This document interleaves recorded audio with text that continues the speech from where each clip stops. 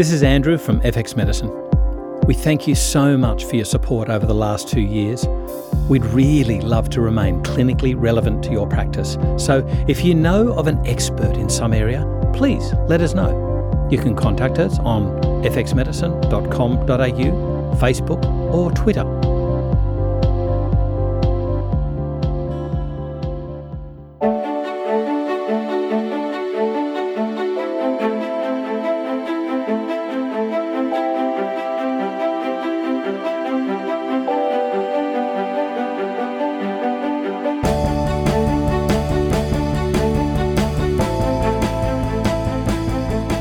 This is FX Medicine. I'm Andrew Whitfield Cook. And joining me in the studio today is Sonia Reynolds. Sonia is a nutritionist with over 10 years industry experience. Throughout her career, Sonia has held many roles, including sales, customer service and practitioner education roles for one of Australia's largest nutraceutical supplement companies, all whilst running her own clinic called The Right Bite in Sydney's Inner West. Sonia has a strong interest in the areas of detoxification, gastrointestinal and digestive disorders, and in particular working with children with special health needs. A passion I believe is born of circumstance. As a busy mum of 2 beautiful young girls, Sonia has also been on a personal journey treating, researching and understanding the therapy options for epilepsy following the diagnosis of her eldest daughter, Imi. And today, Sonia is going to share these insights with you, our listeners. Welcome, Sonia, to FX Medicine. Thanks, Andrew. So I think we need to begin with where you started as a nutritionist. Why? And then can I ask, how did you feel when, I guess there's this affront when we think we're doing everything right and then suddenly we have a child and there's an issue. Yeah. And how did you go with self-blame, that sort of stuff? Yeah, wow. You've asked me a big one. Yeah, let's jump. Let's jump in. To answer the first part of the question, how did I get into the industry? I had a quarter-life crisis, as they like to say it, which I now know sounds very naive. Is that where you get a VW Beetle? Yeah, no. It's when you decide you want to become a natural health practitioner. Yeah. So I studied to become a nutritionist with a naturopathic point of view. And, I had all these dreams of what I was going to do and who I was going to treat. And I remember very specifically hearing about epilepsy when we were studying. And I thought, I don't even want to listen to that. I'm not going to get into that. That's too hard. It just sounded too hard. And I really, that memory became very crystal clear in my mind when my daughter got her diagnosis. It's just funny how life happens. Yeah. Curveballs. But that's okay. We can hit those. So basically Imogen was diagnosed at 3.5, so it's called a sudden onset epilepsy. And the night that it happened, she kept falling over all the time, and people think that epilepsy is a tonic-clonic, or what we used to call a grand mal, which is now called a tonic-clonic. But it's not. There's lots of different forms of epilepsy, like an absent seizure, one called a myoclonic drop, so your eyes literally go in the back of your head and you drop. So she was having those.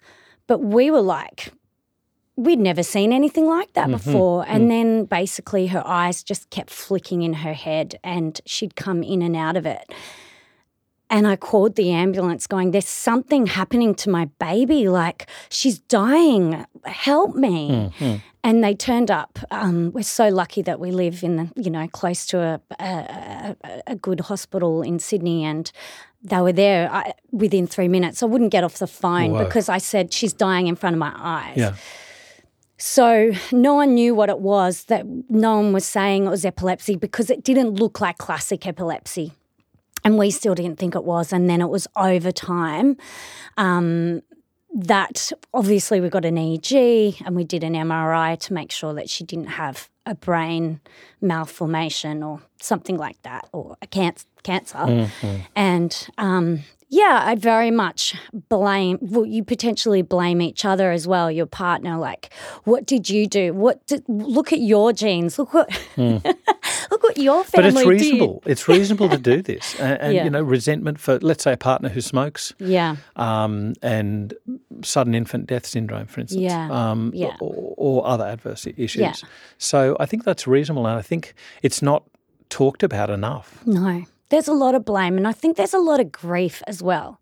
And I think that's what surprised me, is how much grief you experience when your child's life doesn't look like the way that you thought it should look. And that's okay, but grief is it's like a wave and it comes and goes. And I think the longer that we've been on this journey, and I hate to say it that way, the less you grieve, the more you accept, and the less you blame, because it is what it is, and what's blame going to do anyway? It's not going to help you.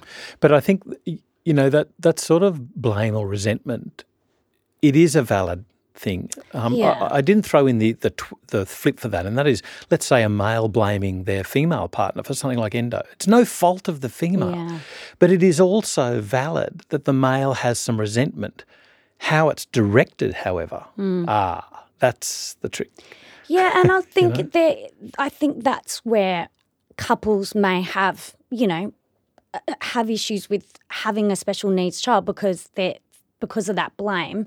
So perhaps that's where some of those more complicated and partners do break up in these situations. But I'm lucky enough to have continued my relationship with my husband. So did anybody heed those issues when these arose? Anybody in the healthcare system? I don't think anyone really talked us through that we were going to have shock. I think we were both in shock and disbelief. No one had epilepsy in our family. There was nothing that we could, I guess you think, oh, well, there's epilepsy in the family. Perhaps you're not as accepting, but it mightn't be a surprise. Like, it just seemed so wrong out there, just out of our realm, that I think shock, we probably weren't talked through enough that. But we were lucky. They did refer us to clinical psychologists, and personally, both my husband and I have seen clinical psychologists separately, and Tim's was very much dealing with the grief and anger and, like rage about how our daughter's life, because she does have learning difficulties and delays. And when she was very sick, she was very, very sick, non-verbal, back in nappies. So I think there was a lot of anger around those times particularly, or when times are particularly hard, and you do take it out on each other. So, we've very much employed the expertise of clinical psychology. Absolutely. So I'm glad that they were offered you. I was sort of getting I'm the paying feeling. for it myself. Don't get me wrong. It wasn't put on a silver platter. Oh, really? It wasn't offered as part of No. hey, listen, this is going to be something that you're going to work through. You may need some help here. No. That's a really interesting thing, isn't it? So, but, thankfully we can go to a GP and ask for a referral as part of a mental health care plan. So that's what we both did. But you had to initiate that. Absolutely. Yeah, good question. A failing of the healthcare system that they don't take it. It's kind of like, there's the patient, I'm treating the patient. Everybody around them who is significant others can deal with their own sort of baggage. Yeah, totally. And I think something I wanted to say to you was that we're talking about treating special needs children, but really my heart lies with special needs mums who, need support and not even special needs mums. Like, they usually carry more of the emotional load and very often more of the household physical load. The physical load. So I think supporting these mums are really important. So I think that's a great question, because for me, part of my well-being is to see a clinical psychologist, to exercise a couple of times a week and eat well. And when I try and follow those parameters, I feel better and can better support my family and my children. So let's delve into that. Yeah. You're a nutritionist. Let's talk about navigating medicine and nutrition in epilepsy. Yeah, really hard. I think the first thing is that when you have a refractory epilepsy, that means that you're drug resistant, that 2 or more drugs haven't worked for you. So currently Imogen's on 3 anti-epileptic drugs. Yeah. And it's the side effects that you get that you need, that where naturopathy and nutrition really can come into play. For example, one of the drugs that she's on is called Keppra, and it's well known in the medical establishment that you get what's called Keppra rage. One of the reasons why I think you get this Keppra rage is because it depletes B6. So when you look, and it's very easy to find the evidence for it, is that it'll say, yep, Keppra depletes B6. So there's no wonder these little people are feeling rages if we think about how B6 works, as well as the other Bs as well. So for me, I think every anti-epileptic drug should be co-prescribed with a B vitamin, no question. There's certain ones with folate, myth. like phenytoin sodium decreases folate, but there's a titration issue there as well, isn't there? Because folate also decreases phenytoin. So you have to balance both of them to get a therapeutic effect whilst maintaining the folic acid. I don't know about B6. I've heard of B6-dependent seizures. Yes, there's also those. Yes. This is separate to that. It's just purely related to the medication, to the medication.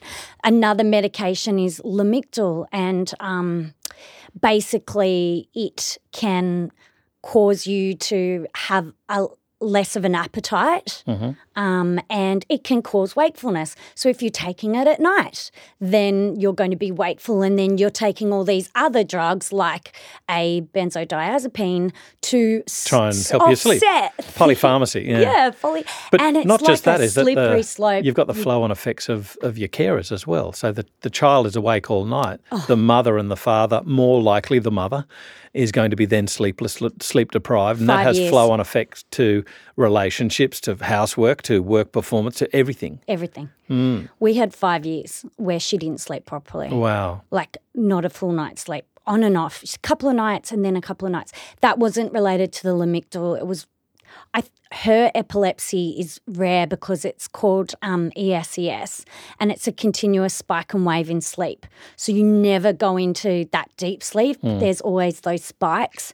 So it really, over time, I found what she needs to take to get that good sleep. But yeah, there was a long time where we didn't sleep, and it was really hard. That was probably the worst time. Now you have to explain Emmy's condition. Okay. The proper explanation. So it's called ESES. ESES. Yeah. Basically, it's a continuous spike and wave. So to a layperson, the spikes are just continuous. It's very aggressive. It's rare, but it's subclinical. So when your child's first diagnosed, for example, with us, we didn't know she had this, but it would have been there. So initially she was diagnosed, and then when she started having language regression and behaviour regression, amongst other things, then they say, okay, let's do a sleep-deprived EEG. So you have to keep your kid up all night, take them in, get them to fall asleep, do the EEG, which gives them a seizure as well. So you've got a seizing child, keeping them up all night, and then you run this sleep-deprived EEG, and it showed that most of her brain activity was epileptic, but you didn't know that because it's subclinical. So you don't see it until they go to the EEG. So ESES is electrical status epilepticus, in sleep. In sleep, yeah. Jeepers, you'd become an expert of acronyms, wouldn't you? Yes. That's why when you said explain ESES, I decided that I wasn't going to say that. Well, I just did. Yeah, thank you. So B6 worked in helping her get better sleep from the medications? No. It helped with, good question. Obviously it would have, because of the neurotransmitters, that it would have helped support. But it's more about that mood and behaviour. Right. That's what it was So it decreases the rage. Yeah. Epilum, for example, is really well known for aggression and behaviour, and we had Imogen on that initially, and it was probably the worst 6 months of our life. And we kept saying, this isn't our child. Like, this isn't right. Wow. Something's wrong. And they kept saying, no, well, you weigh it up. It's either seizures, because she also had the daytime seizures as well as the ESCS. So it's your choice. You either have seizures or you have behaviour. And in the end, I just put my foot down and I'm like, I can't do this anymore. And we were seeing a child psychologist at this stage to help us with her behaviour. And they said, okay, well, you can try Lamictal. So we titrated down and up. And in that time, you can get something called Stevens-Johnson syndrome, which is the rash, the full body rash. Yep. So we had to be really cautious of that. But the change between my child on Epilim to my child on Lamictal is night and day. And so I really push for people to get off Epilim, basically, because it was awful. But it's their neurologist that will be in control. Yeah, look, it's that old school, first line is Epilim usually as part of their treatment. Have you looked into other therapeutic options? Currently, we're looking at the Special Access Scheme for medical cannabis. Unfortunately, the process is very difficult and very expensive. And to me, it's rather a setup. It's rather a placation by politicians. Yes, you can get it, but no, you can't in the end anyway. Yeah. So you can go for a special access scheme, which is if you're really in need. Yeah. If you've got a refractory epilepsy, for example. This is for the Australian healthcare system, I might add, to our listeners, by the way. But when you have to find a doctor that is willing to prescribe it. Because and then it's so. What is the education of those doctors? Who's educating them to choose the various cannabis products? Yeah. Usually the patient is expected, or what I've been doing is, and I'm lucky that I'm in the profession that we're in because I have taught myself. So I've gone and contacted the different businesses that have been approved by the TGA on the special access scheme. Then I've looked at the ingredients and then I've based my decision on that, then taken it to the doctor. But that's a lot of pressure on a parent to teach themselves and educate themselves and then have the doctor to go ahead with it. But our doctor was very cautious about us using it because of the cost. It would cost about $1,000 a month to treat my daughter with one of the cannabis products that's available in New South Wales at the moment. Yeah. So I've got to I've got to find a nice benefactor once I get Move to approval. Colorado. I know. I've had that conversation. Seattle. So on a serious note though, diet. Yeah. Dietary intervention. Now, ketogenic diet has been employed for certain forms of epilepsy. Yes. How did you employ it? How well did it work? And did you run into any issues using it? Yeah, that's a great question. So the ketogenic diet is usually used as a last resort. The reason being is it's so hard. Ketogenic diets are very trendy right now, which is great, but the ketogenic diet that we're talking about is not the same. No. It's very specific. It's 4 parts fat to 1 part carbohydrate and protein. You measure everything. Every meal is to this ratio and you have to create a meal on a spreadsheet. Right. So you don't just go, oh, that looks like 4 parts. That looks fun. That looks good. You're using it like it's a drug. And for that reason, it's the last resort. Yeah. So basically we had, Imogen had epilepsy for just over a year. And she was regressing further and further and none of the drugs were working, basically. She was having daily seizures. The seizures were changing. We were getting everything from myoclonic to tonic-clonics. It just changed all the time. She became, so as you may or may not know, there's damage to the brain every time you have a seizure. And she's got these continuous seizures in her sleep. So she became nonverbal, drooling, back in nappies, right before she was going to school. I look back now and I seem very naive, but I was quite determined to get her to start school and go to a mainstream school and get full funding. So looking back now, it's crazy, but the only way I was going to get my child functioning was on a keto diet. So we were enlisted in the hospital and we did the strict ketogenic diet for 6 months and we were able to get her to school and we were able to get her functioning out of nappies. Wow. She was still very low vocabulary, but she was functioning.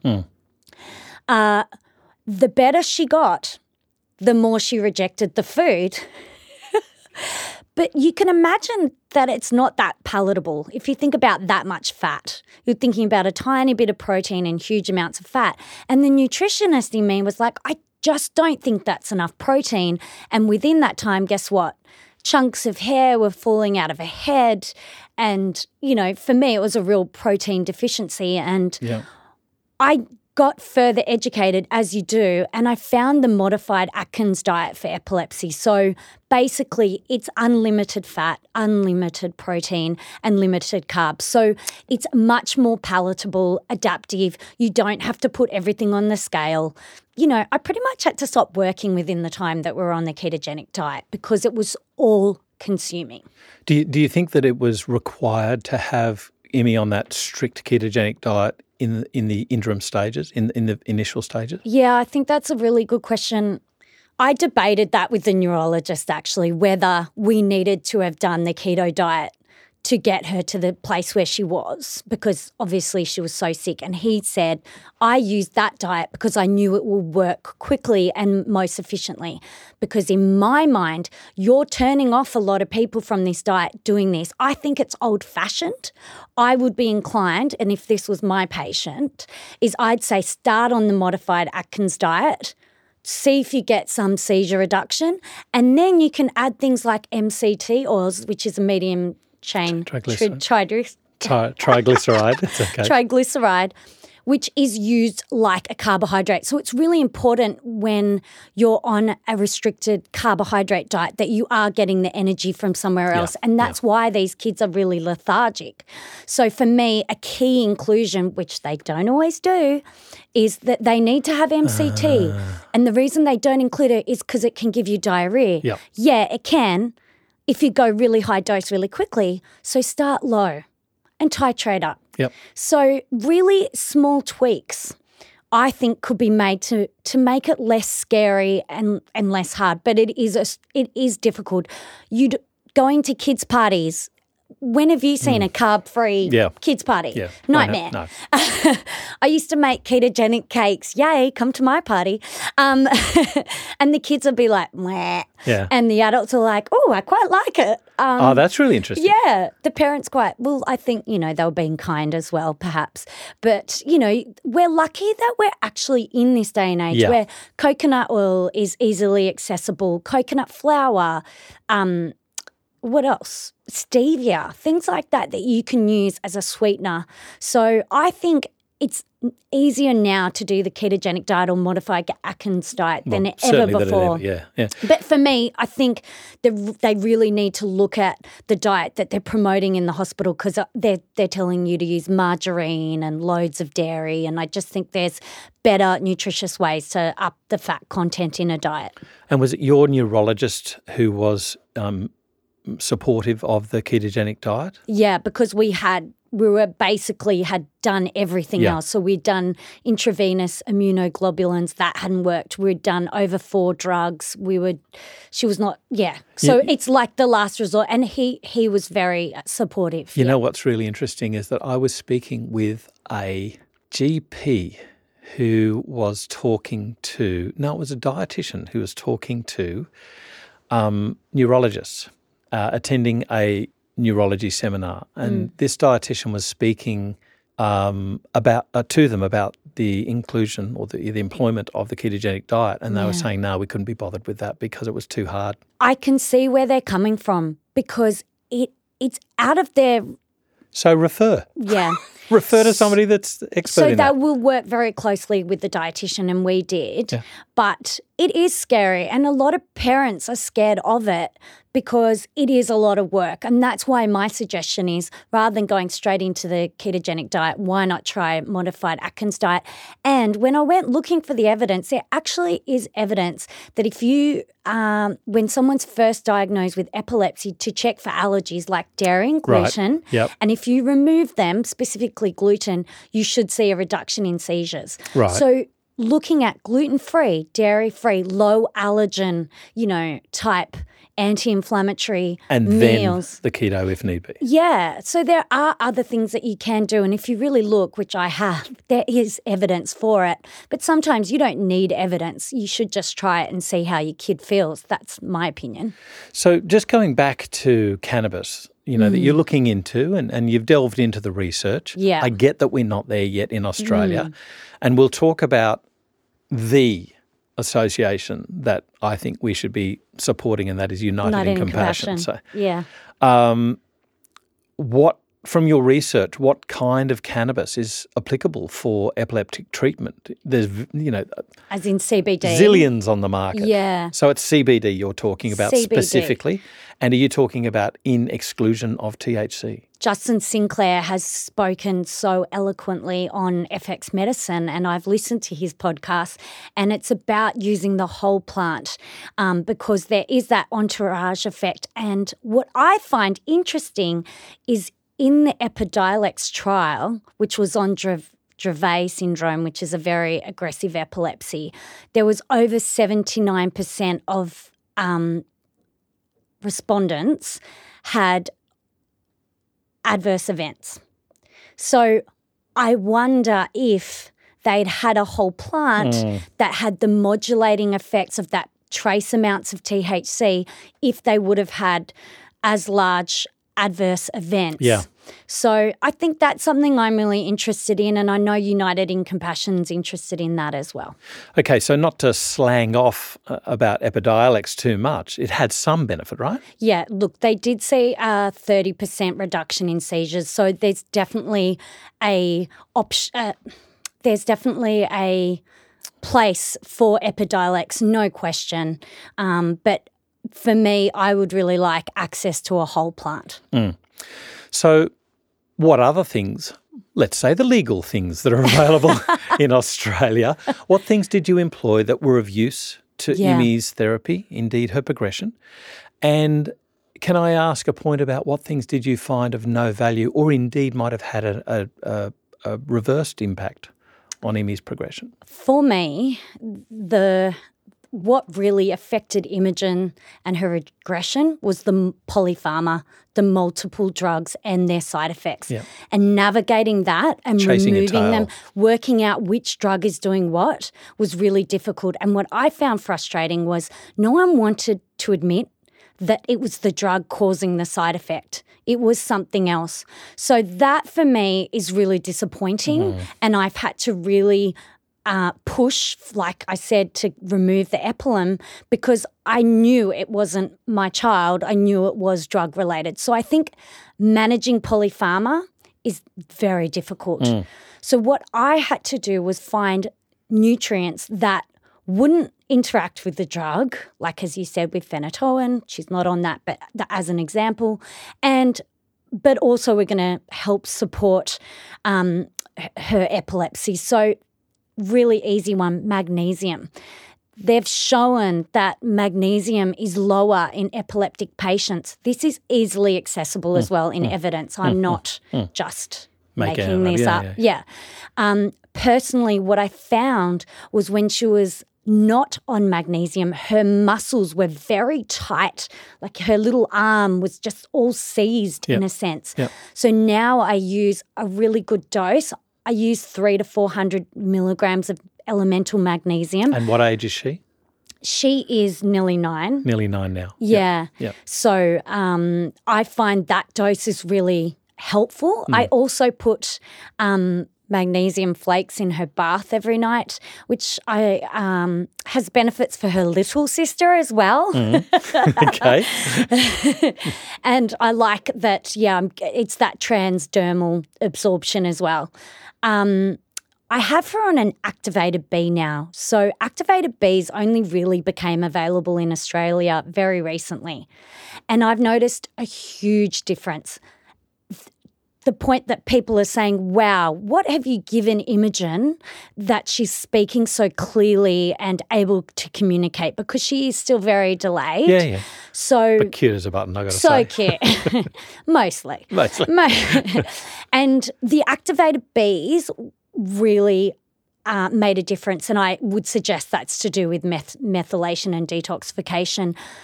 Omega-3s, I use a really potent EPA, 500 milligram per capsule and over 250 milligrams of DHA. Now, you use a capsule, 9-year-old, no problems? So They're rather big. we've taught her to swallow capsules, Andrew. Okay, all yeah. right, yeah.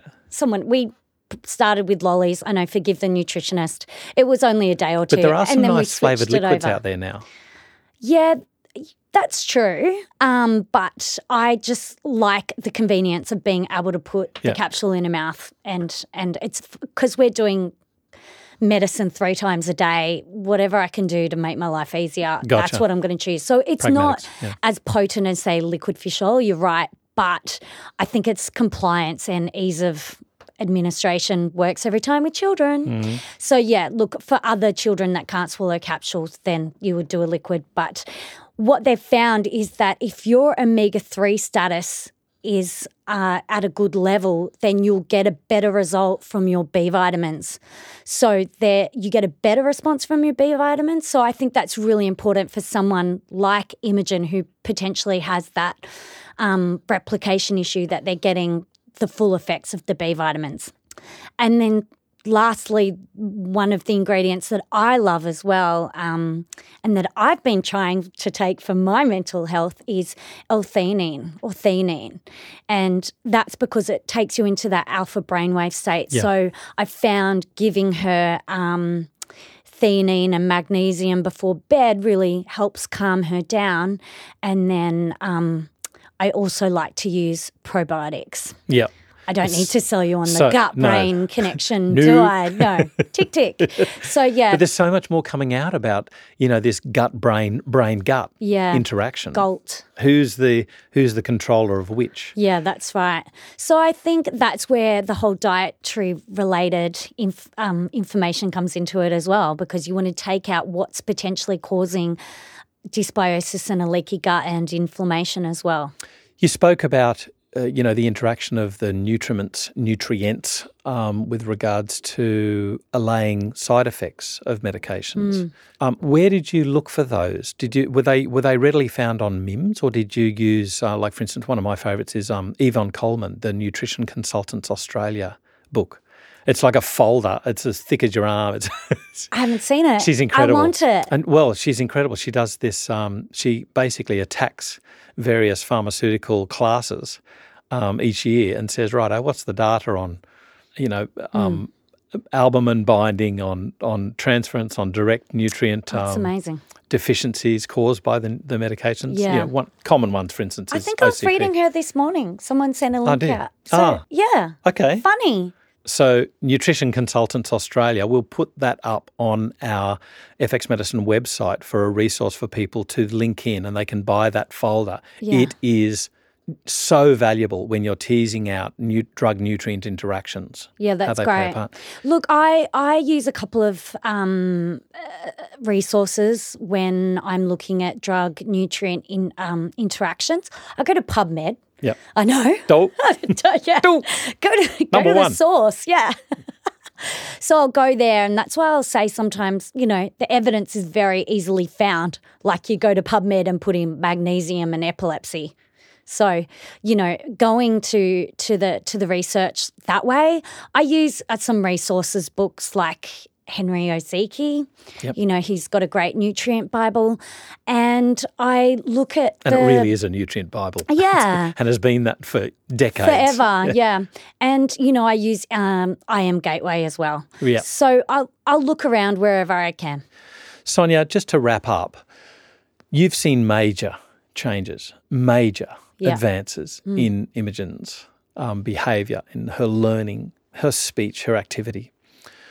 What's the acceptance been by the medical team of your using nutritional interventions, and how has that changed once they've seen these benefits take place? It's complicated. They know what I do and they'll say, okay, here's the supplement I want you to take. And I'll go, okay, I actually want to take this supplement. Is that okay? And they go, oh, really? I'm like, yeah, this is better. And they go, okay. So then it's got to do with their knowledge. Yeah. And that's fine. People think that certain brands are really great. They don't have my qualifications and my knowledge. But I really wish that neurologists would co-prescribe a good multivitamin with good Bs to every single child that is on an anti-epileptic drug. I just think there's so many benefits and there's very little cost to help enhance their quality of life.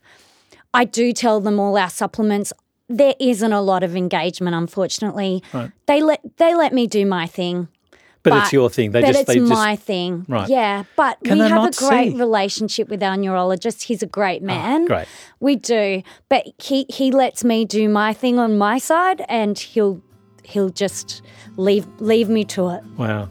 Unfortunately. But, one day I would love to be the person there, training neurologists saying this is what you could do, these simple tweaks to change these kids' lives. Well, we look forward to that day, certainly. Sonia, thank you so much. Thanks, Andrew. For giving us not just your expertise, but your care of your beautiful daughter. You are got to be one of the most fabulous mums on this earth. Oh, thank you. And well done for your perseverance. And indeed, I wish you luck, and I do wish you good fortune in the future trying to access the cannabis that you want so desperately for Amy's benefit. Thank you. Thank you for your time. This is FX Medicine. I'm Andrew Whitfield Cook.